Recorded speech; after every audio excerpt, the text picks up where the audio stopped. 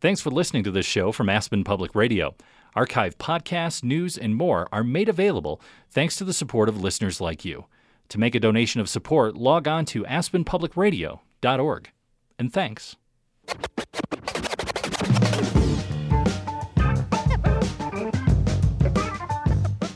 Good afternoon and welcome to Valley Roundup, a review of the week's top news stories in Aspen, the Roaring Fork Valley, and beyond. I'm Roger Adams. We're joined today by Curtis Wackerly of the Aspen Daily News. We'll discuss Garfield County's intention to sue the state of Colorado over the high cost of healthcare premiums in mountain communities. If the county were to win, the effects could be felt up and down the valley. Also this week, the Colorado Court of Appeals has ruled against a developer who challenged Aspen's affordable housing program. He sued, saying that the deed restrictions on these properties he just bought, those are illegal. They violate this Colorado law against rent control. Retail marijuana will soon be for sale in Aspen. To assure a smooth rollout in the community, local officials have created the Valley Marijuana Council. And this week, a top executive of Colorado's healthcare exchange was put on leave after she was indicted for fraud and embezzlement in Montana. Krista McClure is accused of taking some of that money and using it for personal use and paying herself beyond which, she was entitled. We'll talk with Claire Johnson, the Billings Gazette reporter who broke the story of the indictments. And on the download with Rob St. Mary, what to do about reporting Olympics results from Sochi, Russia. Does social media require spoiler alerts? It's all ahead on this week's Valley Roundup.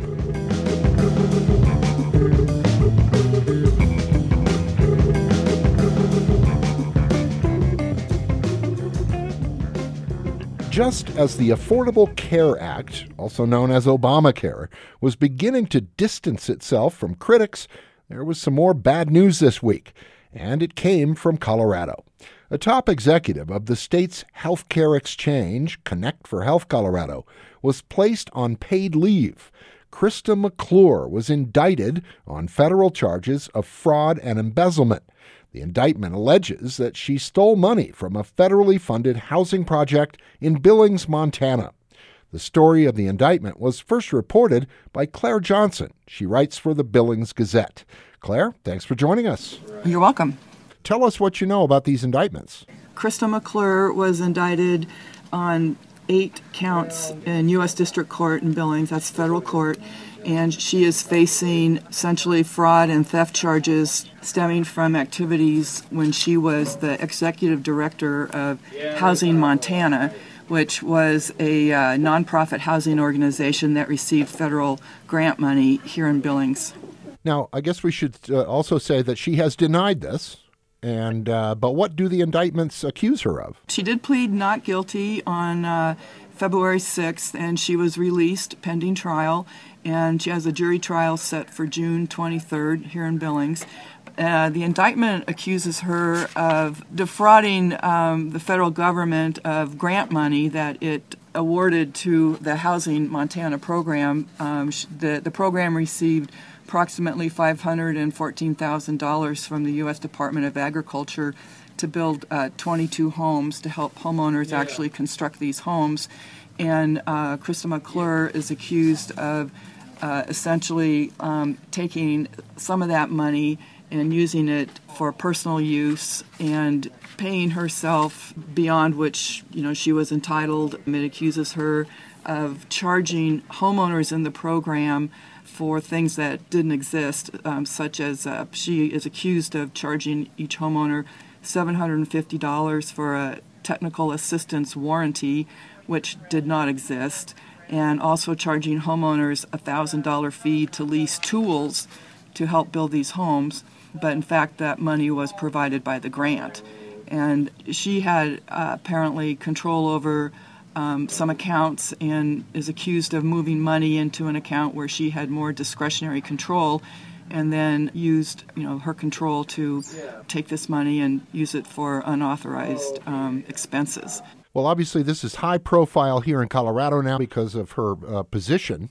Is this high profile there. Well, maybe not as high a profile as it is in Colorado. When I tried to call Housing Montana, the phone had been disconnected, and this is alleged to have occurred for about 2 years, starting in April of 2008 until April 2010. After she was here in the community, she got a job with the Montana State Auditor's Office, overseeing a federal grant in that department. So she really hasn't been in the community for a while. I believe you also told me before we got on here that now the state is looking at her position and what happened when she was working in the auditor's office. That's correct. The state auditor's office is doing an internal review of its records and also will be hiring a third-party person to look at its records. Christanne McClure, while she worked there, managed 3 federal grants that totaled about $2.1 million, and this was to implement health care reform. And she was hired on a yearly contract and had an annual salary of about $98,000. She left that job in April of 2013 because the grants ended. Montana did not pursue setting up an insurance exchange, so the grant money went away. The spokesman for the department told me yesterday that they don't expect to find anything in their audit and that they feel they have strong checks and controls in place for how they administer their grants. But they did tell me that they were surprised by this indictment and didn't have any indication that anyone was doing an investigation of Krista McClure. Which I think is sort of echoes what Colorado officials are saying is, hey, we vetted this woman and we did not see this, because questions are now going to be raised about, well, don't you do background checks on your prospective employees? Is this the kind of thing where nothing would have been on any record until there was an indictment filed?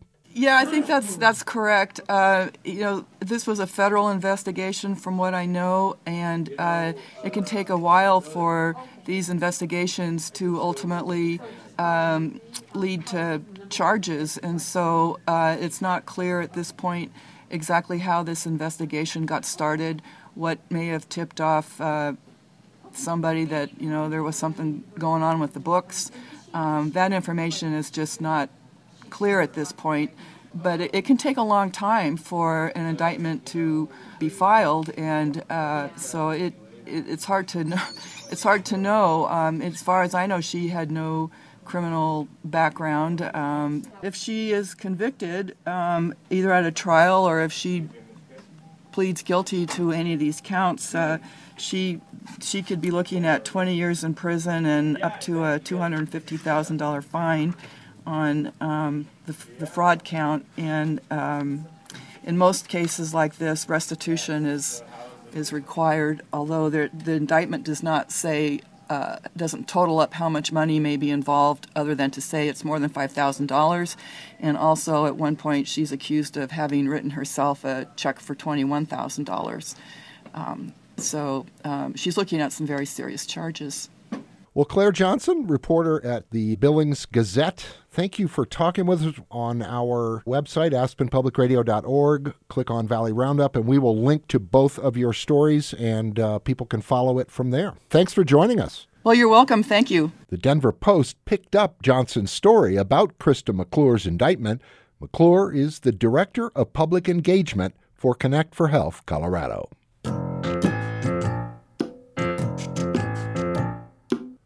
Joining us now to discuss other news of the week in Aspen is Curtis Wackerly.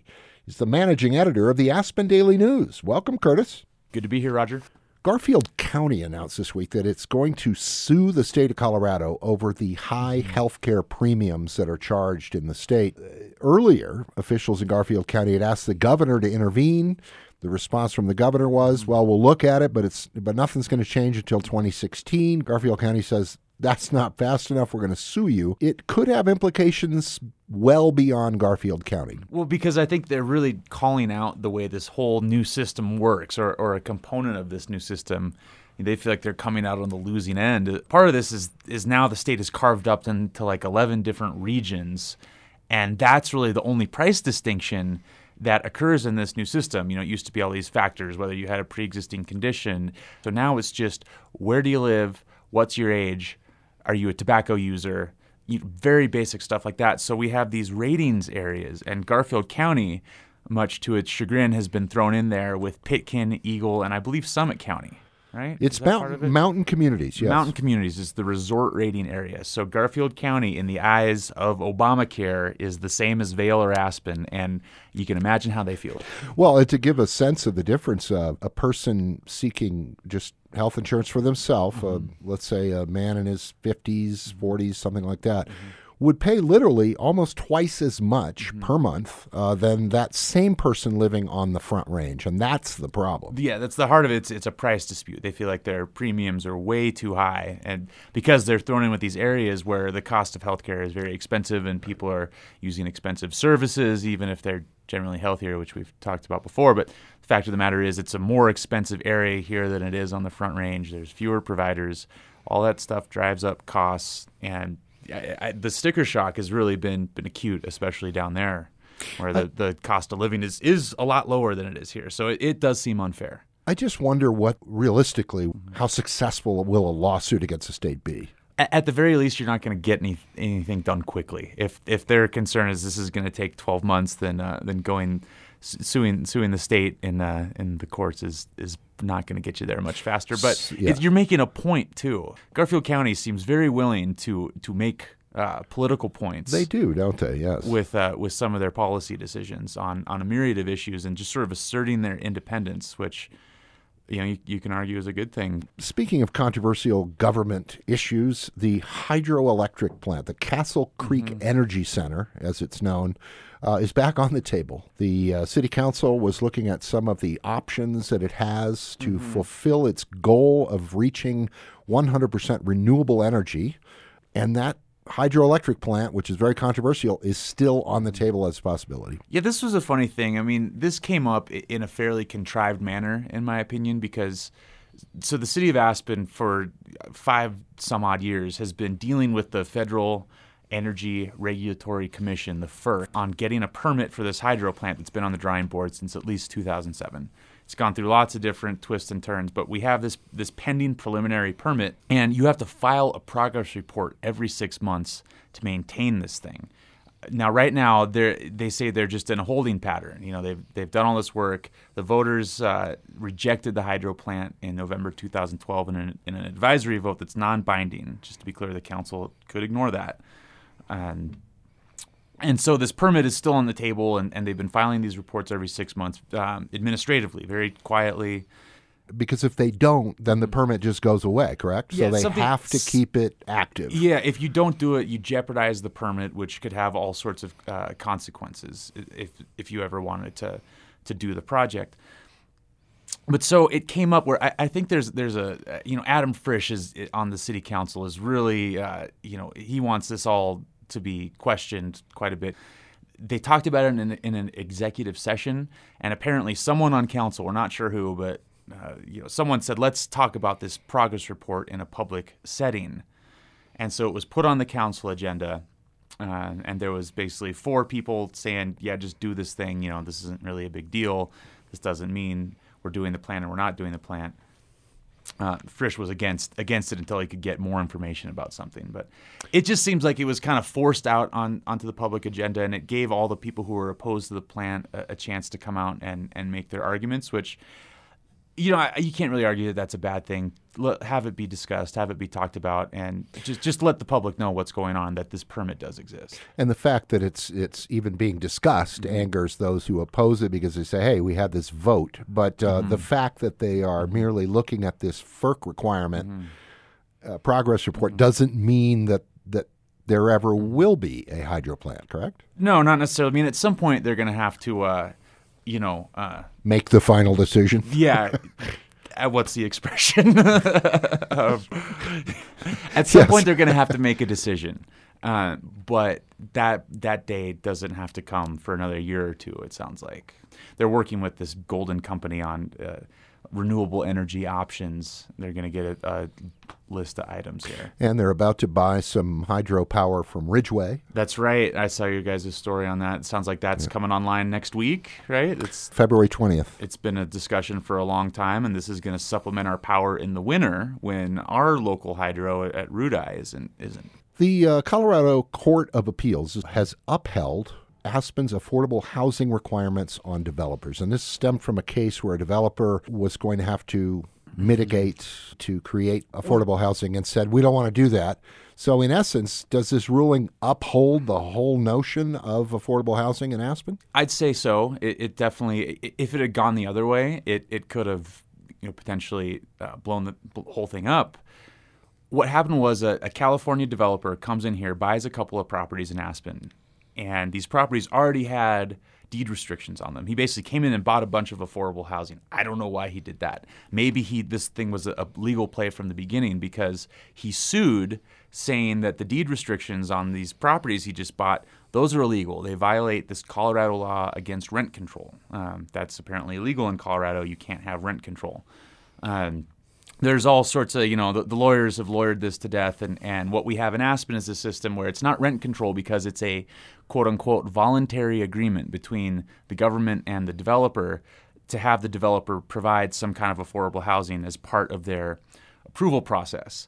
Well, the developer, Meyerstein, California guy, his lawyer's argument is, well, that's not really voluntary. If we don't do it, we're probably not going to get approval, was their argument. That was their argument. That didn't fly in this particular round. They could see if they could get a Colorado Supreme Court decision on it. We don't know if they're. So there's no word whether they'll take it. Not as of early this week. And then of course we don't know if the Supreme Court would even take the case. They've weighed in on this stuff before, and so maybe they will again, and that would probably provide a little bit of clarity.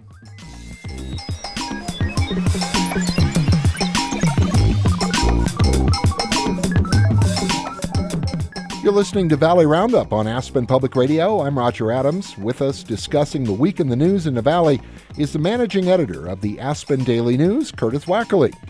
You can get links to all of the stories we're discussing on our website, aspenpublicradio.org. Click on Valley Roundup.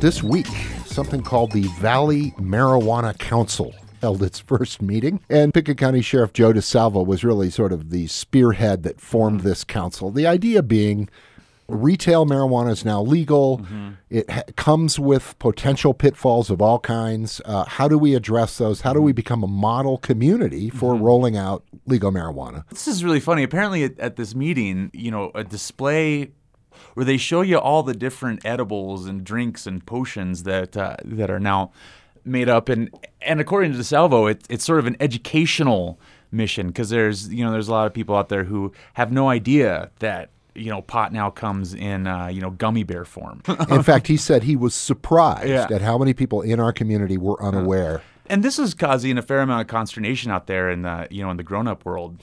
They're like shocked that they make candy that is actually pot, and they're concerned that this is going to make it's like the cigarette ads that were cartoons, or they're sort of you can liken it to that. And so that's causing some concern among people who are just getting exposed maybe to this world for the first time. And in fact, one of the things that DeSalvo talked about was the packaging of these candies, that some of them are meant to look like well-known candy bars and could easily be mistaken for them, and that there needs to be education about, well, what are these products? Yeah, what is this stuff? And it gets into this.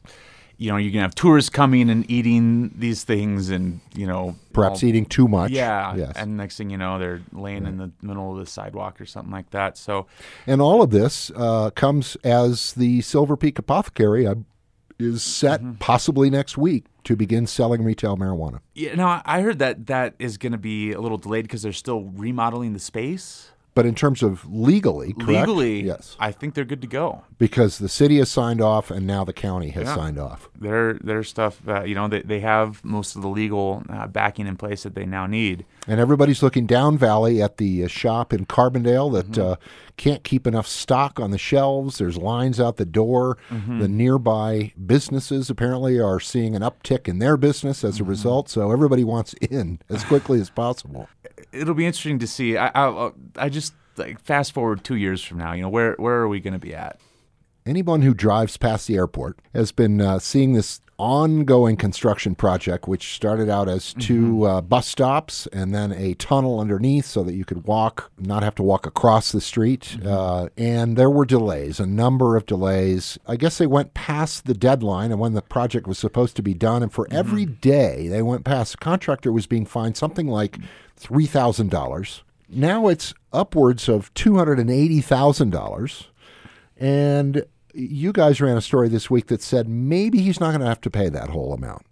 Basically, this is the starting point of a negotiation that's going to happen between RAFTA and Pickens County on the one side and the contractor on the other. And you're right, there is a provision in this contract where they set certain dates where this project needed to be completed by. They missed those dates. And $3,000 every day. How'd you to wake up to that as your alarm clock? Yeah, it's like, oh no, I haven't gotten out of bed. I owe $3,000. Oh no. We've heard before. There's a guy who worked there who doesn't anymore. But back in the fall, he told one of our reporters, "Yeah, they're coming down hard on us for being late. But the fact of the matter is, we said we needed the green light and the approvals and the permits to go in June. We didn't get them until late July or August. So we started out behind the 8 ball." So you can't really come down on us too hard. We had all this snow in October and November that probably slowed him down. So it's probably going to get negotiated down. The county and RAFTA say they just want to recoup their expenses. Think about all the extra bus gas the RAFTA buses had to use to pull into the ABC. Apparently they had flaggers out there flagging down the traffic when they were tweaking the lanes. And so direct costs like that the county wants to recoup. I guess we should just end by noting that there is a memorial date now set for Stuart Oxenhorn. He was arts and entertainment editor at the Aspen Times, took his own life earlier this month. And the memorial will be held at the Wheeler. This indicates really, I guess, how well-known he was and well-regarded in the community. He was both of those things, and he will have a send-off of pretty big proportion. Music, photography, remembrances of him. And it's going to be a week from Sunday afternoon at the Wheeler Opera House. Curtis, thanks. Thanks for having me. Curtis Wackerly is the managing editor of the Aspen Daily News, and you're listening to Valley Roundup on Aspen Public Radio. It's a review of the week's top news stories with local journalists. Audio from today's show and links to the stories are at aspenpublicradio.org.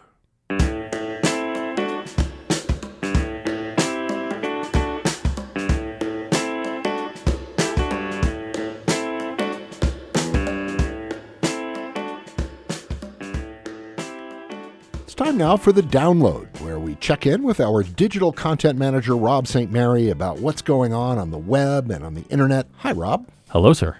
Spoiler alerts are first on your list today. Spoiler alerts as they relate to the Olympics. Over the past week, since the Olympics began, we've noticed a few things that have popped up. I don't remember this being an issue before, but in the world of the web and social media and, of course, time zones, the question of spoiler alerts has landed right on the doorstep of media organizations, including Aspen Public Radio. We are not immune. That is correct, and I think a lot of this has to do with the fact that from here to Sochi, I think is 12 hours, maybe 10 hours, something like that. So obviously there's a lot of stuff that's taking place during the day, and it's getting shifted so that they can put it on prime time to be broadcast. And of course, as these things happen, the question then becomes for us in the media, what do we tell you? When do we tell you? How do we tell you and not upset you if you really had your heart set on going home that evening and watching Shaun White in the halfpipe? Quick story about Shaun White. My son very much wanted to watch Shaun White. One of his teachers at school during the day had gotten an alert from a news organization and announced it to the class, and he was very upset. He's a 17-year-old, so social media savvy, but in his view, he wanted to wait to watch it. We heard from a couple people who responded to our Facebook page. Yeah, and this is what I wanted to show you in terms of what I posted versus the response that we got. So the other day I posted about Shaun White the following. I put, Shaun White didn't do the X Games this year, and now he's without a medal in Sochi. If you want to know the details, read more here. So But you gave it away in the headline. That was the point, right? I mean, that was the point of the criticism. I guess that was the point of the criticism. So I decided, okay, let's just ask folks that follow us on Facebook, what do they think? So I put a poll to our followers. Do you want posts of the coverage of the Olympic events before they air on TV in the U.S. to have spoiler alert attached? So one response we got is, I don't want to know. How about a headline that says, men's snowboarding halfpipe came down to a dramatic final run? You can read the results here. It's kind of impossible to avoid seeing the results in your feed, even if you do put the word spoiler. And it's like, don't tell me I have to unlike Aspen Public Radio for the next 2 weeks. But I am loving the post from Ruthie Brown, by the way, and we'll get more to that later.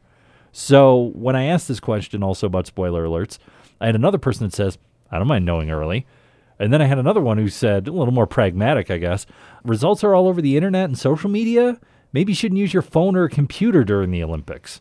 So those are sort of like the range of responses. So forward in all directions. Yeah, it's I don't necessarily know where to go with this. So we're just letting you know this is where it is. These are the complaints we got. If you have a suggestion, feel free to put the comment on the Valley Roundup page or also the Aspen Public Radio Facebook page. And just let us know. You mentioned this already, but speaking of the Olympics, we've got really great behind-the-scenes looks at the games. Oh, it's just been wonderful. And Ruthie Brown, the mother of Aspen, Simi Hamilton, has been doing some exclusive blogging and dispatches for us from Sochi. And now, proud to add another one, former Aspenite Bart Garton, who is a videographer from Vail, and he's been shooting the games there, and he's been sending out some dispatches as well. And there's some pretty funny stuff in there. As a matter of fact, the latest one is about several photos of him with security guards, Russian security guards, and why it appears that Russians don't smile. I think he might be making a generalization, but those photos with the security guards are quite funny. Today is Valentine's Day, the day for lovers. But, Rob, you have found that, in fact, we might prefer tech to our partners. Yes. The LA Times shared an infographic on a poll that the firm Harris Interactive did. And it shows that mobile phones, they didn't say partners, but they said it's more important than sex. So here's the numbers. The number of adults that they surveyed, they said they could not live without their mobile phone, 26%. Number that could not live without sex, 20%. But what's the one thing? Number 2 on the list, the top one being food. People said they couldn't live without food. That was up near 70%. But the number 2 on the list of things that people cannot live without. Their car. Bingo. 42% said they could not live without their car. Recently, the Aspen Police Department has been looking into an ATM skimming scam in town. The thieves here put a skimming device onto the ATM, and they are still looking for everyone's help in finding the suspects. Turns out that there's video of them and some photos of who these folks are. You can see those photos and videos on our website. Rob, you found a story that a similar thing happened to someone in the tech industry that deals with moving lots of money around. Yeah, this is true. You know, if you ever used eBay or some other site where you buy something online, you're probably familiar with PayPal.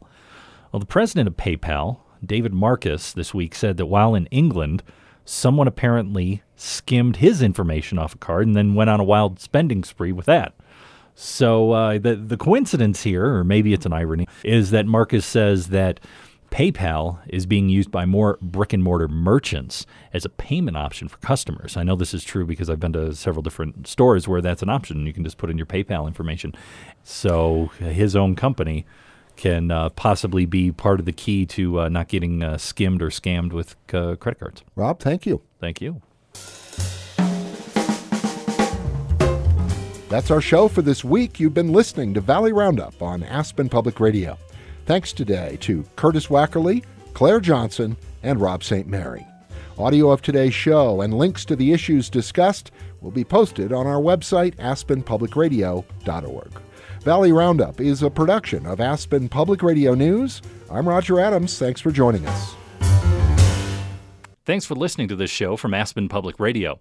Archive podcasts, news, and more are made available thanks to the support of listeners like you. To make a donation of support, log on to aspenpublicradio.org. And thanks.